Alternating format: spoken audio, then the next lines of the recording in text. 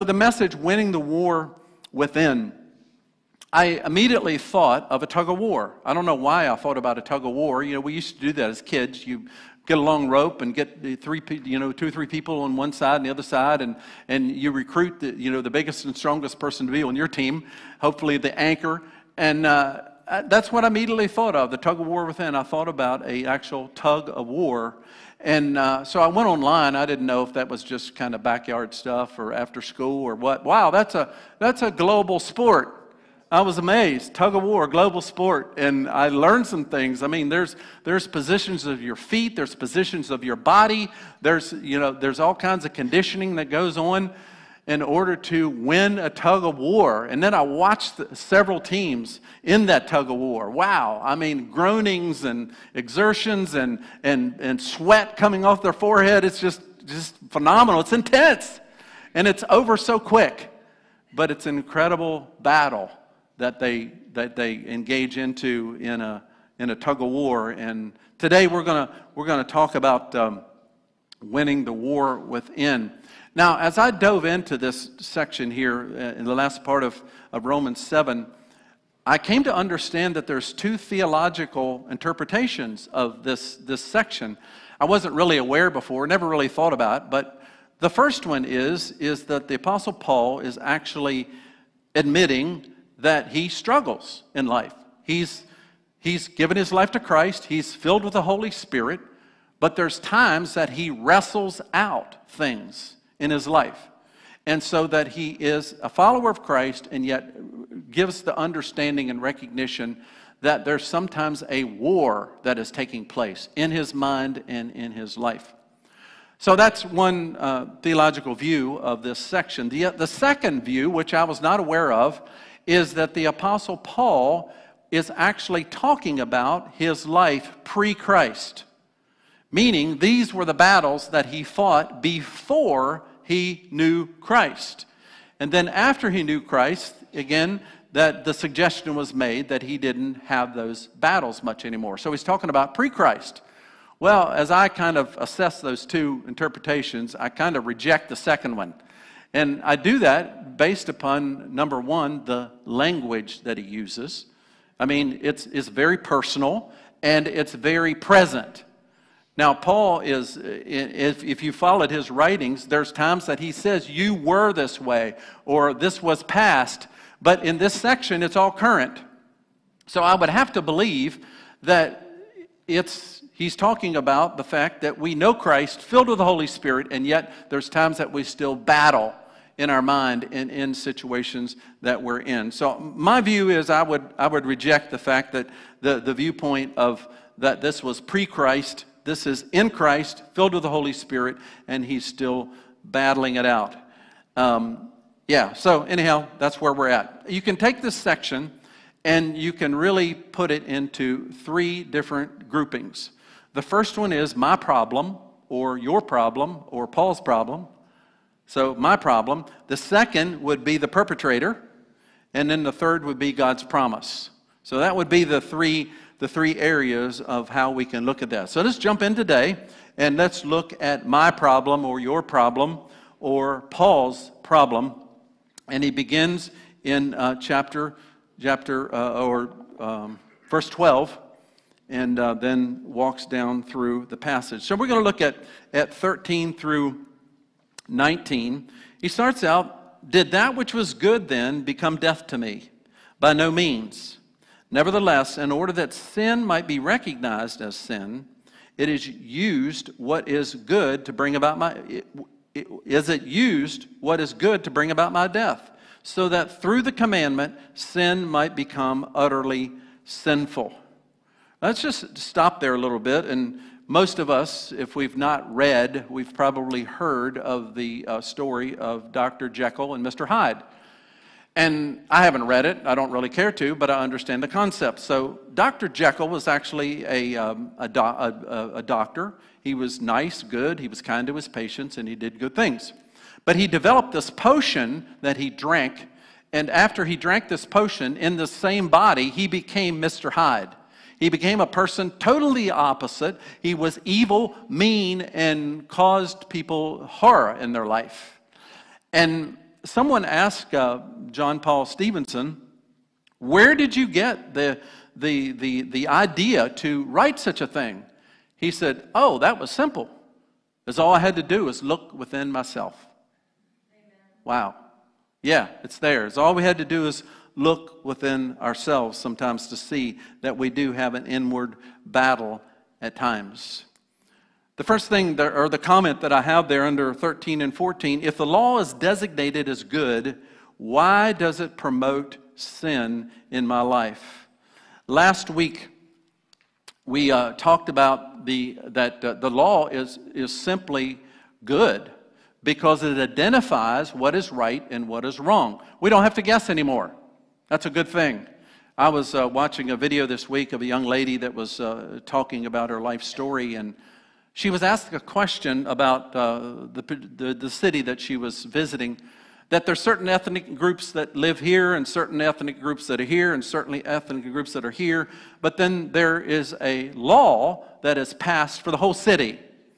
And the question was asked, if there's a law for the whole city, why do certain ethnic groups break that law more than others? And her response was, there's nothing wrong with the law. It's just that that ethnic group choose to break it more than others. And I go, girl, you're preaching my sermon from last week. And we hadn't even met.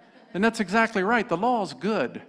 For instance, if you would want to go get a job and there would be no job description, what would you do? Would you take that job? You walk in and you do the interview, and the person interviewing and said, we don't have a job description for you. We'll just kind of make it out as you go. See how that works out for you. Now, you know if you're in that situation and you have no job description, that the boss certainly has expectations of what they want and what they're looking for, and it would be guesswork on your part, right? You'd have to figure it out as you go. And so up until the laws of Moses and even Jesus writing the Sermon on the Mount are really principles that we need to live by to please God and to bless others. That's just simply what they are. And if you would walk into that situation with no job description, you'd had to guess along the way. You'd figure it out. You'd probably get shouted at or called on the carpet or, whatever, but eventually you'd figure it out. But it's good to have a job description before you start. And that's simply what the law is. It's an understanding of what God is looking for, and it's making it clear. Now, the reality is, can we keep that or not? And we learned last week that we couldn't. That's why we need Jesus in our life in order to do that. So it's as we look down through, the next thing that I have there for you in verses 15 and 16, Paul says, I can't understand why this back and forth within me. He writes that in verse 15 and 16. He says, I do not understand what I do, for what I want to do, I do not do, but what I hate, I do. And if I do what I do not want to do, I agree that the law is good. Paul's trying to figure out this Jekyll and Hyde within him. He's trying to figure out why is this back and forth within himself, and the choices that he is making that he's really, really unsure about. I think that there's a difference in society between a wartime mentality and a peacetime mentality. If you think about those that have grown up in America or so, even in a nation under wartime mentality, there's a discipline that is in society because they are involved in something bigger than themselves. It's not about them anymore. It's about the nation or about the safety that's at stake or the freedom that's at stake. And so you have to recognize that in a wartime, in a nation, there's a certain amount of, well, this is true and this is not true and this is settled and that's it. But we've been in a peacetime mentality for a long time. And what happens is that over time, we begin to drift into the individual deciding what's right for them and what's right and not right for them, and what's right for you and what's not right for you. Comes from the individual, not from a law anymore, or not from the sense of something bigger than us. And we've kind of drifted as a society into that way of thinking. It's all about me. I was processing what's happening in women's sports where you have men that want to appear as a woman and then sign up to participate in women's sports. And I saw this headline recently. It made a lot of sense to me, that you don't play sports according to your identity. You play sports according to your biology. I thought, duh, that makes sense. Because men are normally have a bigger lung capacity, they have stronger muscles. That's just how they've been given and created by God in that way because of biology. And so, again, people are mixed up. Thank God that that's beginning to get straightened out at certain levels. But it just makes no sense. And again, people were saying, well, this is my identity, then I need the right to play where my identity. And no, you play by your biology. And that's why it's unfair and it's unjust and needs to be stood up against. So we have all these battles that, again, that we're facing. And Paul says, I can't understand this struggle that I'm faced with within me. So we continue on in verses 17 through 19. The statement there that I have is it must be sin at work because it's not my intent. Let's look at 17 through 19. As it is no longer I myself who do it, but it is sin living in me. For I know that good itself does not dwell within me. That is my sinful nature. That should be in parentheses. So he is recognizing that he does have good within him, but not related to his nature that was inherited from Adam. And he continues, for I have the desire to do what is good, but cannot carry it out. Let me read 19 yet. For I do not do the good I want to do, but the evil I do not want to do, this I keep on doing. Again, it's a lot of tongue-tied gymnastics running through that, but Paul's trying to work it out in many different angles of the very thing that he wants to do, he doesn't do, and the very thing that he wants to do, or the very thing that he doesn't want to do, he ends up doing. I mean, that's the summary in what he's saying here. But he identifies that sin is at work, and we'll look at that in the next section. The thing that I think that Paul is trying to work out here is that he's really looking at, I want to obey God. I want to honor the Lord, but I find myself, it seems to be easier to disobey or to do what I know is not right. And we all have that battle within us. It's definitely a part of what we all face in our lives. And he begins to point out how, since the Holy Spirit is in his life, then he can isolate out that it's sin at work versus what he desires in his life.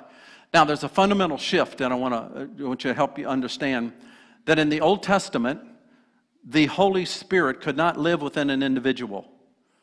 That didn't happen until after Jesus rose from the dead, where God came to live within us by Holy Spirit. That couldn't happen. It was impossible.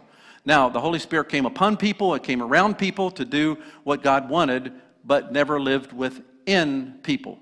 And so sometimes I get the question, it seems like when people read the Old Testament, God killed a lot of people. Well, is he into genocide? No, absolutely not. What God was doing in the Old Testament when he was killing people, he was actually killing sin. Because he had no way to separate out what was going wrong in their life and what was actually right. So he was actually just killing sin, that's all, and it happened to be in people because there was not able to separate out yet. But in the New Testament, he doesn't kill people. He says our struggle is not against flesh and blood, but against principalities and powers that are against us, that are coming. And so he expands our understanding because Holy Spirit is living within us, that there's a part of us, Dr. Jekyll, that is good, is following Jesus, and there's Mr. Hyde that pops up at different times, and we're like appalled at why this is taking place. So again, just a clarification between the old and the new. So number 2, we get to the perpetrator, which is sin, Paul identifies. Let's look at 20 through 24 in how Paul begins to isolate out that it's not him, but it's sin at work. Now, if I do what I do not want to do, I it is no longer I who do it, but it is sin living in me that does it. So I find this law at work. Although I want to do good, evil is right there with me. For in my inner being, I delight in God's law. But I see another law at work at me, in me, waging war against the law of my mind and making me a prisoner of the law of sin at work within me. Paul lays it out there. He discovers the perpetrator here. He says that I've determined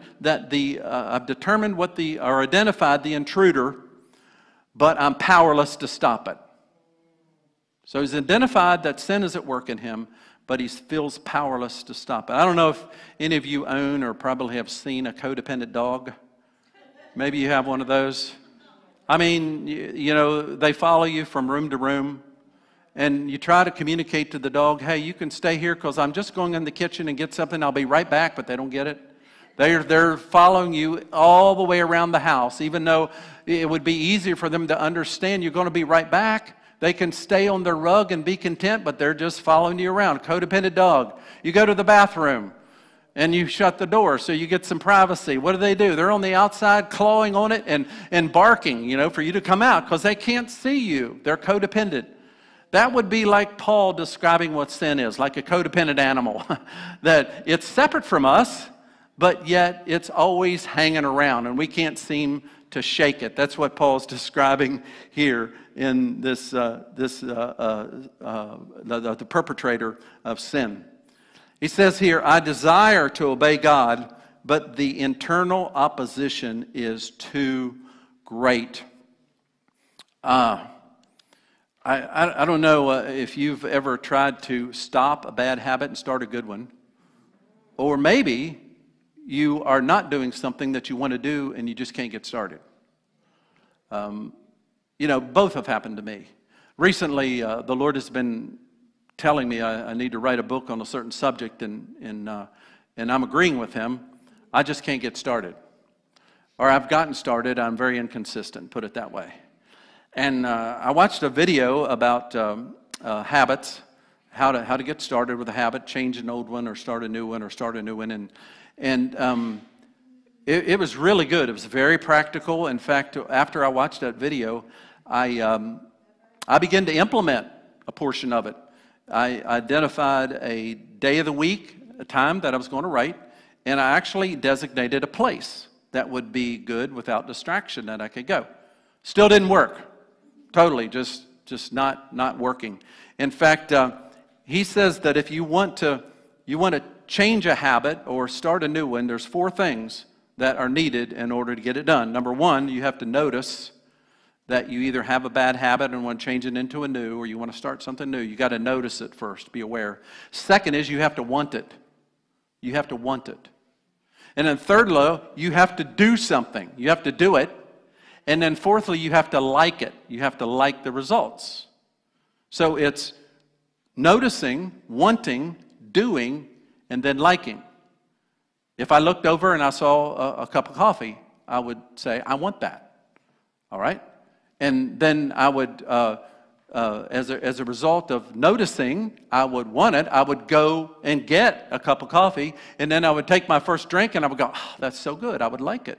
And so then I would repeat it the next morning because it was a great experience that day. So I'm in this place where I'm practicing, but it's still not happening. I'm still struggling. I'm not going and doing this thing that I want to do and God's called me to do. And so I watched the video again. And he gave this illustration of a lady that she exercised every morning in a big city. And the only thing that she concentrated on was getting out of bed and calling a cab.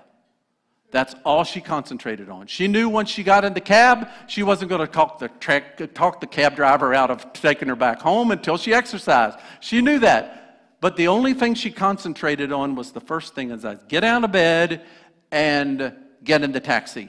And then everything else would follow.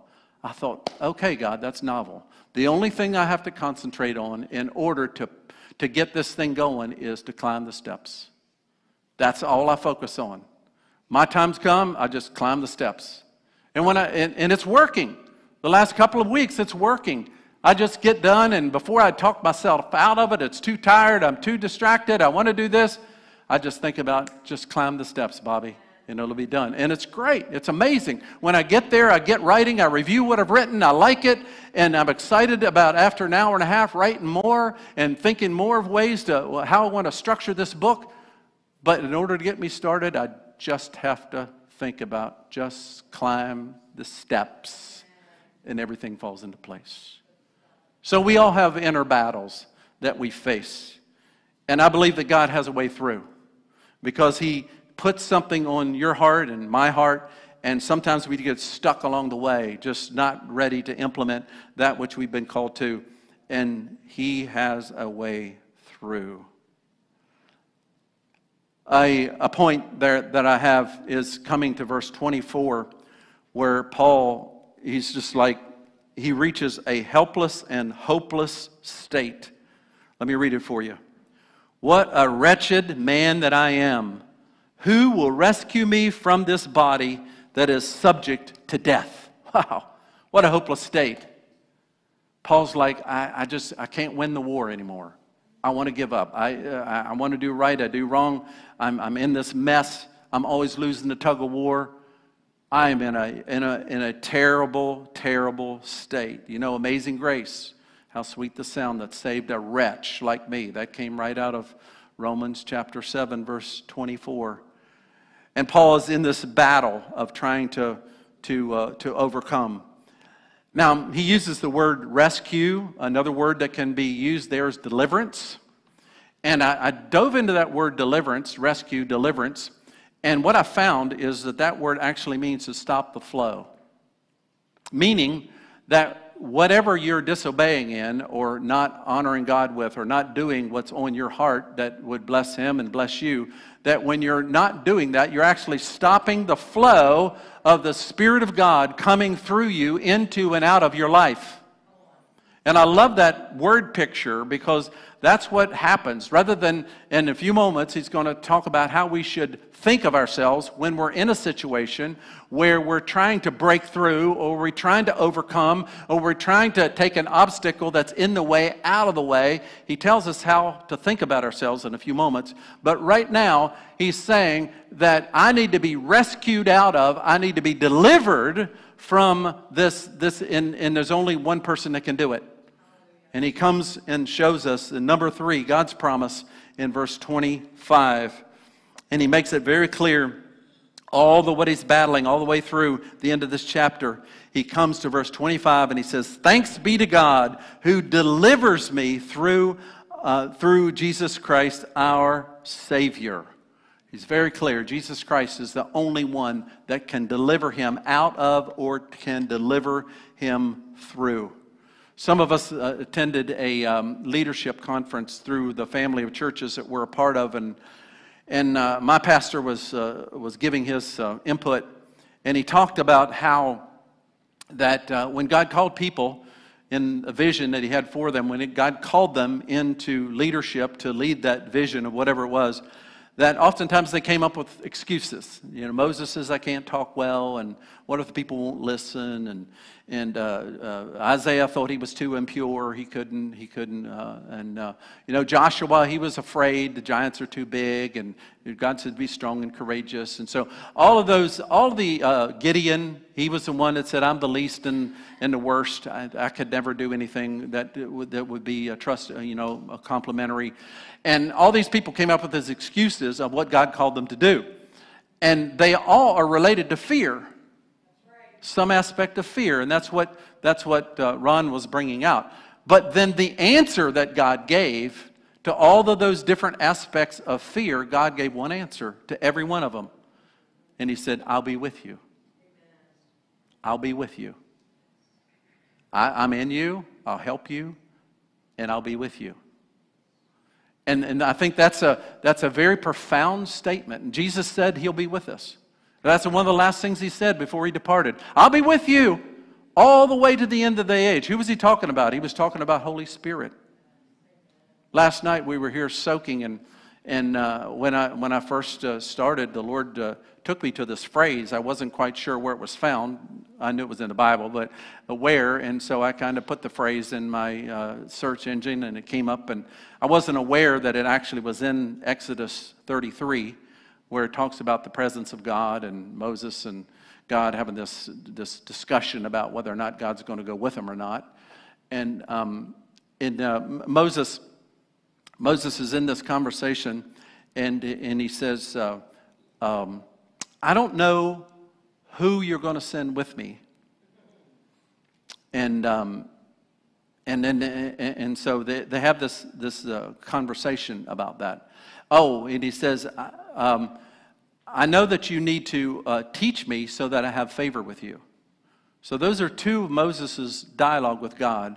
Teach me so I can have favor with you, and who are you going to send with us? And I thought to myself, both of those questions are answered in Jesus. Because in Jesus, we have favor already with God. You immediately have favor. Don't ever think if you're a follower of Jesus, you don't have favor with God. It's a given. It's an absolute. That's a part of our righteousness. You have favor. And so if somebody or the enemy tries to say, well, you don't have favor with God. No, bunk that. That's not true. You have favor with God. And then the second thing is, I don't know who you're going to send. Jesus answered that. The Holy Spirit will come and He will be with you. He will be in you, even to the end of the age. And so He answered that one. Again, Moses didn't have those two understandings, but we have that understanding now. And Paul is bringing that out. So I thought it was so helpful to understand that the fears that we have and the struggles that were taking place, God says He will be with you, and never forget that. A comment I have under number 3 is, with a renewed mind I win, with a carnal mind I lose. Paul says in 7:25, the last part, he says, and so, dear brothers and sisters, I plead with you to give your bodies to God, because all He has done for you. Let me jump. I jumped rail. I'm coming back here. At the end of 25, it says, so then, I myself in my mind am a slave to God's law, but in my sinful nature a slave to the law of sin.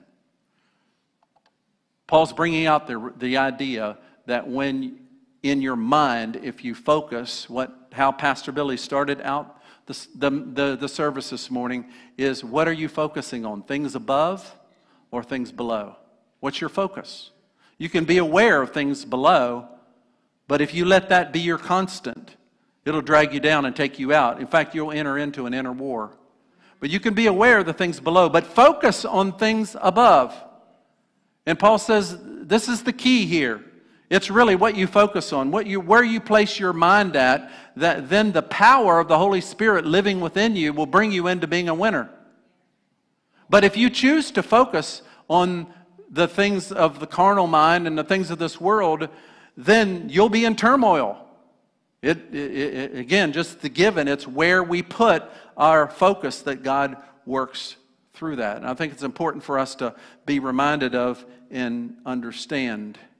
In Romans, where I launched into a few moments ago, in Romans chapter 12, verses 1 through 2, Paul writes, and so, dear brothers and sisters, I plead with you to give your bodies to God because of all He's done for you.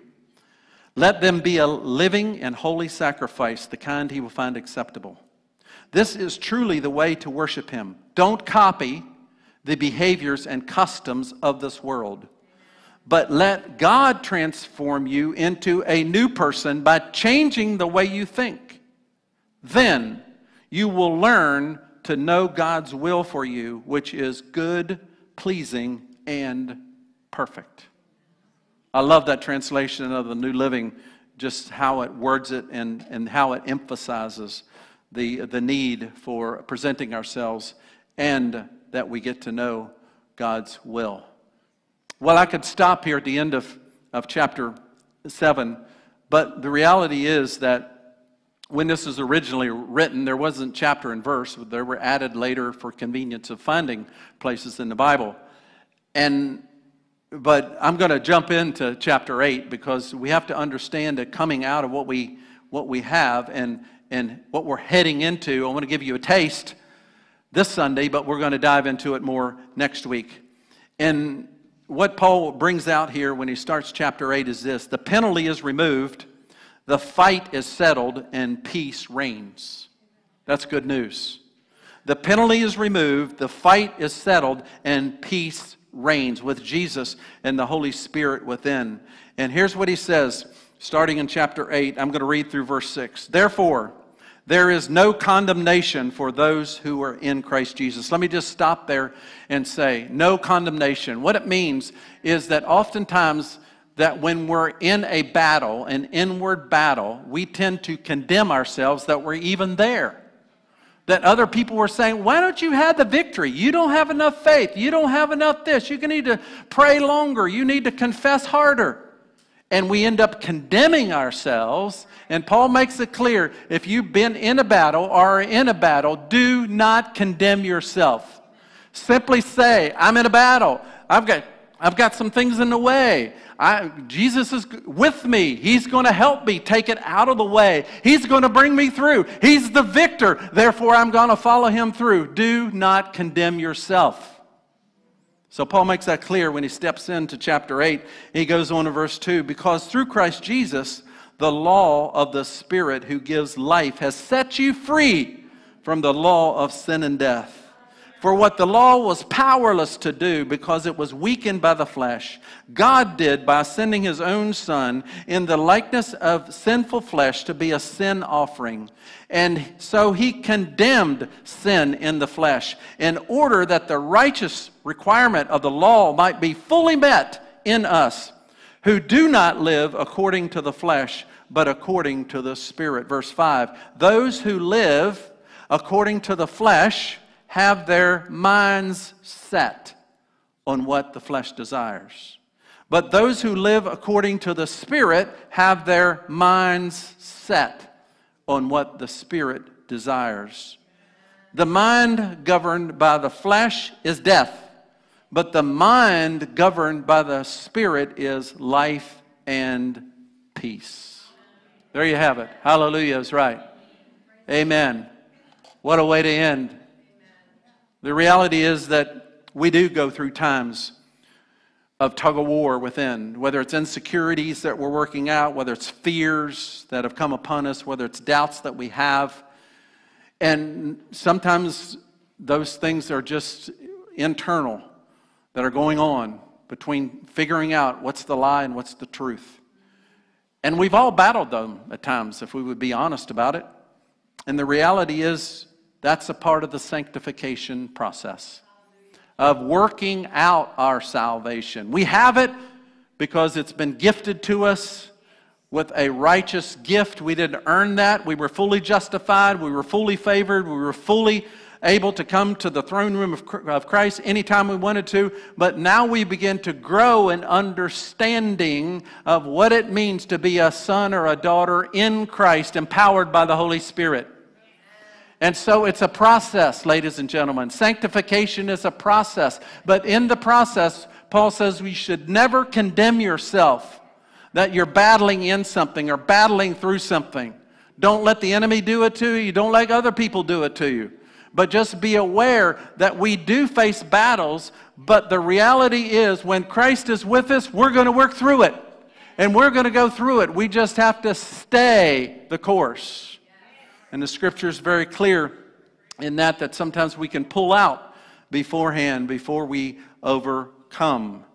I've seen that in my own life personally. I've seen that in our marriage. I've seen that in church settings, that we just walk through and we continue to realize that God is with us. And yet the internal struggle is real. It is a battle. Let's not condemn each other for having that happen at different times. But we should never get stuck. Never get stuck in that place. And we know that God is bringing us through.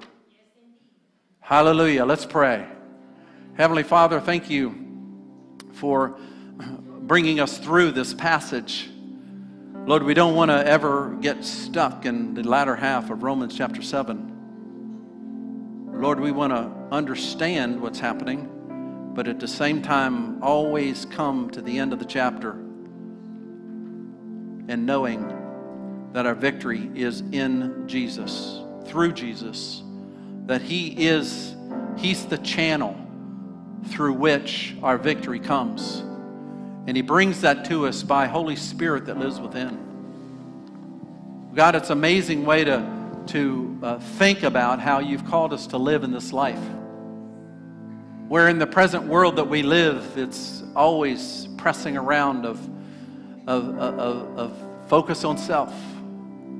But God, You've called us to focus on You, things above. And then how we can serve others with the freedom that we have found. Through testimony or through acts of service or through a kind word or encouragement. Lord, we thank You, God, that You are the one that allows us to overcome. And You've set the course for us. You set the example in Jesus. And so we have the path laid out for us. And may we never stop early, but maybe we engage again. There's two things that I felt like the Lord was inviting you to consider today. The first is maybe you are in an intense inner battle right now. You could be in a place where whether it's in your mind or a situation, but it's affecting you and you feel like you're losing rather than winning. I want to encourage you this. In a few moments, there's going to be people here that are going to be available to pray. And I want you to come and get prayer before you leave today. You might have to wait a little bit, but don't let that discourage you. If you're in an inner battle, come and get prayer today from the folks that are available to you. Though if you don't know Jesus here this morning, the way that the battle gets started and eventually victory is through saying yes to Jesus, making Him Lord, because He has all authority and power to dispel anything that we're battling from the enemy or from ourselves or from the world. And these folks can help you get started with Jesus if you need to say yes to Jesus this morning. Very, very powerful, very exciting way to live. It's life-giving. It's the only way to live. And then some of you may be in a situation like I was, as far as wanting to start a good habit or maybe break an old one and start a good one, and you're just stuck. You're just stuck, like I was. I knew I wanted to write. I knew that God was telling me to write, and I just was stuck. I believe that the Lord has the wisdom to release over you, just like He did me, climb the stairs. I believe the Lord has wisdom to give you if you're just stuck in changing a habit, breaking one, starting a new one, or maybe just starting a new one. I believe the Lord has the wisdom for you today. And again, I want to call you to come forward and get prayer and just say, I'm stuck in breaking a habit. It can be multiple things. I mean, it doesn't necessarily need to be something that is, not that it's not bad. It may not be sinful, okay, put it that way. But it may be just something God's put on your heart to start and you just feel stuck. Again, come and get prayer so that the Lord can loose that and give Him wisdom for you just like He did me. Father, thank You for being such a good Father. You really are a good Dad. And You sent Your Son, Jesus, to show us what it was like to get the victory in this human body that we live in. And then You said, I'm going back to My Father, but I'm not leaving you alone. My Holy Spirit will come and will be with you all the way to the end. And so we're grateful, God, with who You've given us. The enemy, it's impossible for him to win on the other side of the tug of war. We're on the winning side of the tug of war because You're on our side and You're with us. In Jesus' name. Amen. Thank you, Pastor.